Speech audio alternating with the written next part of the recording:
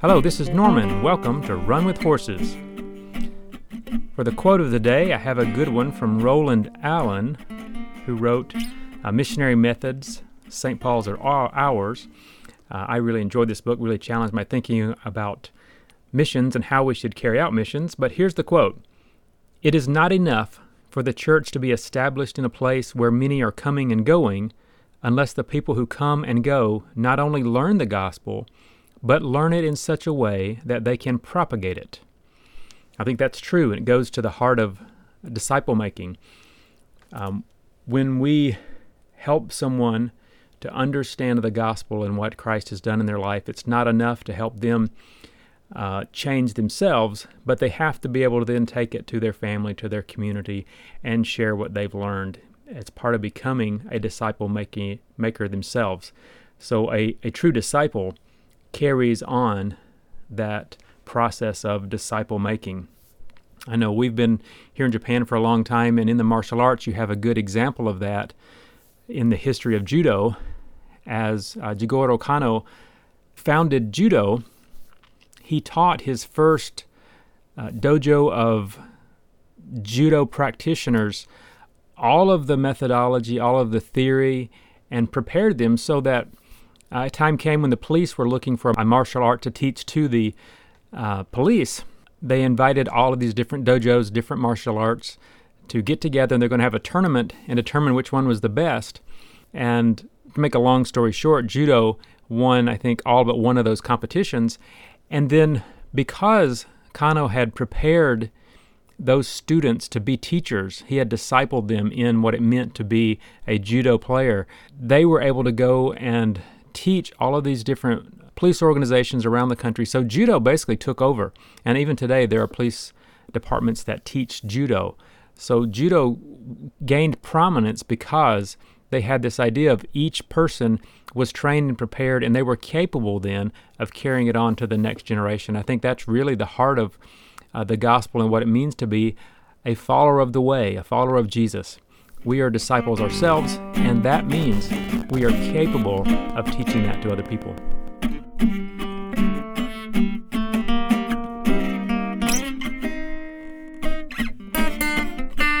Okay, today in the news and culture section, I don't know how much you've heard about this, but as of March 1st, China put into place some new internet restrictions that really focus on religious communication and evangelism.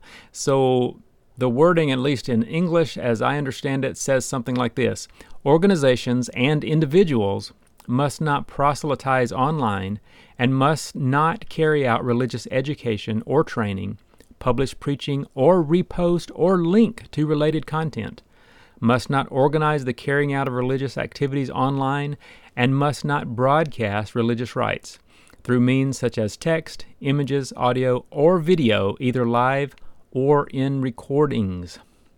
Wow, that's pretty comprehensive. How is that going to affect Chinese Christians and their use of the internet for evangelism, for even just the growth of the church to teach believers? So that probably could be challenging.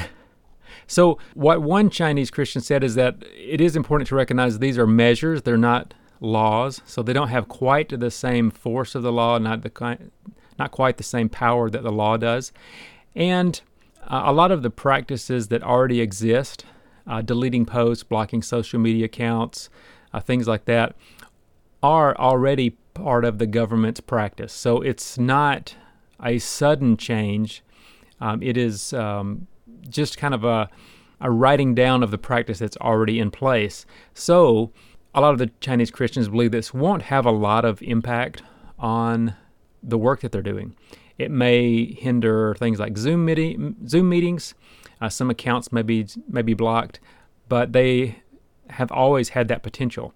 So it probably is not going to affect a lot of Christians. It could, through fear, cause some Christians to stop their ministry that is online. But in general, they're hoping that this won't have a huge impact on the Chinese Christians. But it's important to look at this and see this because ultimately in the West, we don't have this right now.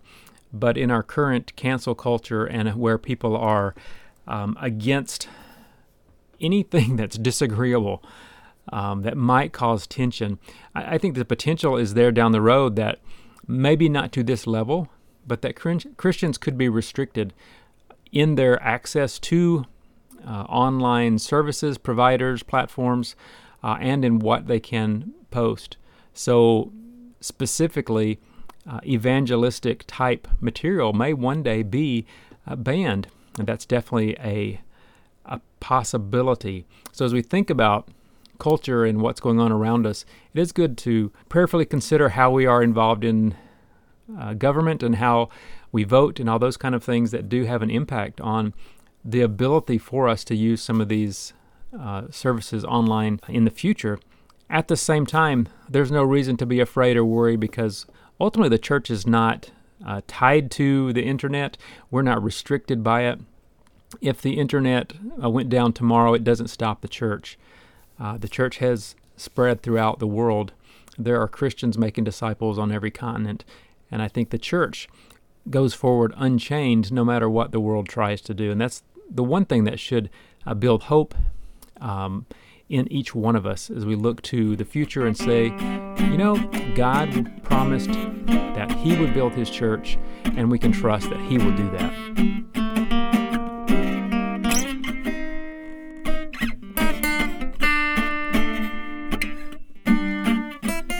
All right, we're ready for Chloe's Corner again today, and Chloe brought another good song for us. What is it today, Chloe? The song is called Be My Eyes. Be My Eyes. All right, I'll not guess. What is this one about?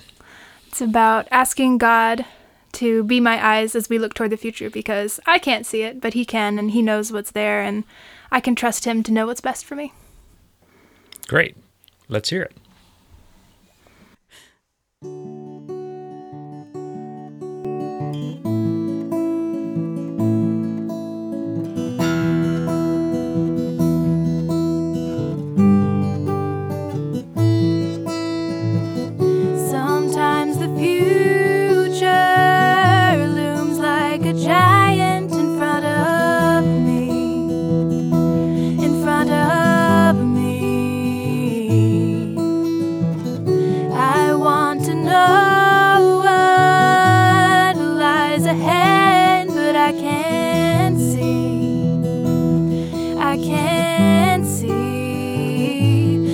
God, will you be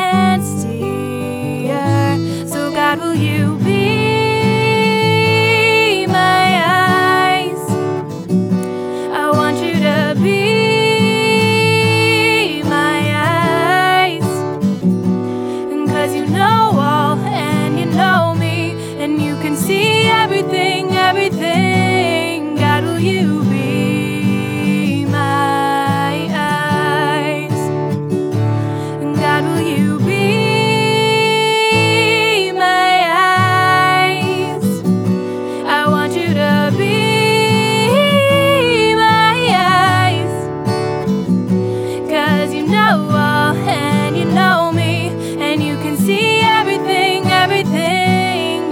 will you be my eyes? And God, will you be my eyes? God, will you be my eyes?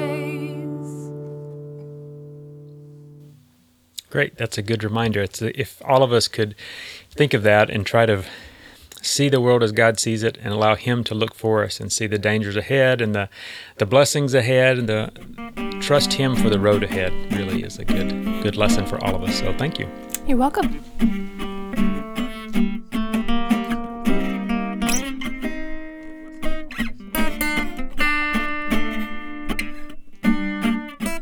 Today in Living Theology, we want to look at sin. Specifically, what does it mean to sin? And I think to make it very short, I like the definition of to miss the mark. I think that's clear, and if you play darts or if you shoot with anything, a bow and arrow or a rifle or anything, to miss the mark is pretty clear. The bullseye is perfection. That's as good as you can do. So the question then, if sin means to miss the mark, what is the mark? Well, I think the mark is fairly clearly understood to be God's will, God's character, and the things that are consistent with God's will and character. So synonyms for sin in the Bible would be words like lawlessness, wickedness, disobedience. However we want to define it, sin hinders our relationship with God. Sin separates us from God.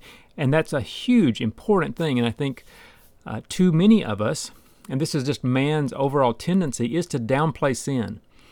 We tend to look at our personal sin and compare it to somebody else's and say, well, at least I'm not that bad. You know, I may have done some things wrong, but I didn't do that. And we tend to compare and prioritize and rank sin. And I don't see that God really does that so much. To break the law is to be guilty of all of it. To sin in any way, to miss the mark, is to allow something to come between us and God. That separates us. And although we may try to rank it and say, well, I'm not at least as bad as them, hey, you still have a relationship that is hindered by your sin. So we want to weigh it, measure it, prioritize, and compare ourselves to others. And a lot of that is pride. We want to not look as bad as other people are. We want to feel good about ourselves. But all sin is an affront to God. And if we really understand how much that God hates sin, and it's tied into His holiness. You know, God is holy. He is perfect. He is pure. And any sin that is a stain on us really hinders us from free communication and ability to relate to God. That's why the cross is so important. You know, we could not take care of our sin ourselves, so God did that on the cross. He sent Christ to this world to take our sin on Him, to pay that debt that had to be paid, to take our sin on Him so that we could in turn receive His righteousness, so that when God looks at us, He no longer sees that sin. He sees the sacrifice of Christ. His righteousness has been placed there on our behalf. So God sees, when He looks at us, He sees Christ. He sees the perfection of Christ. He doesn't see that sin. Sin is a huge problem for man, and that's the story of the Bible. And I think particularly the Old Testament, it is just surprising to me as I read through the Old Testament, different places, time after time, just that people are so stubborn and how quickly they turned away from God as He promised forgiveness and acceptance and healing, and people would turn to God briefly, but then very quickly run their own way. So sin is this terrible thing that separates us from God. But sin offers God a chance to extend grace to us. We know more about God because we are sinners. We recognize that we didn't deserve an opportunity even to relate to God, but we have an opportunity to receive grace unto salvation because God is gracious. Because of who God is, it's in His character to want to relate to us, to want to be in fellowship with us. So Jesus on the cross destroyed the power of sin, and he removed the penalty of sin. Through the cross, through what Jesus did, we have the ability to fellowship with God. So even though our life, we missed the mark, because Jesus did not. He perfectly lived that life that was the bullseye. He was perfectly in God's will. He was perfectly consistent with God's character in everything he did throughout his life as he walked on this earth. He lived the perfect life that we could not. And because of him, we have received the reward that he earned: righteousness, fellowship with God, holiness, and an opportunity to boldly approach the throne of grace and relate to our Creator.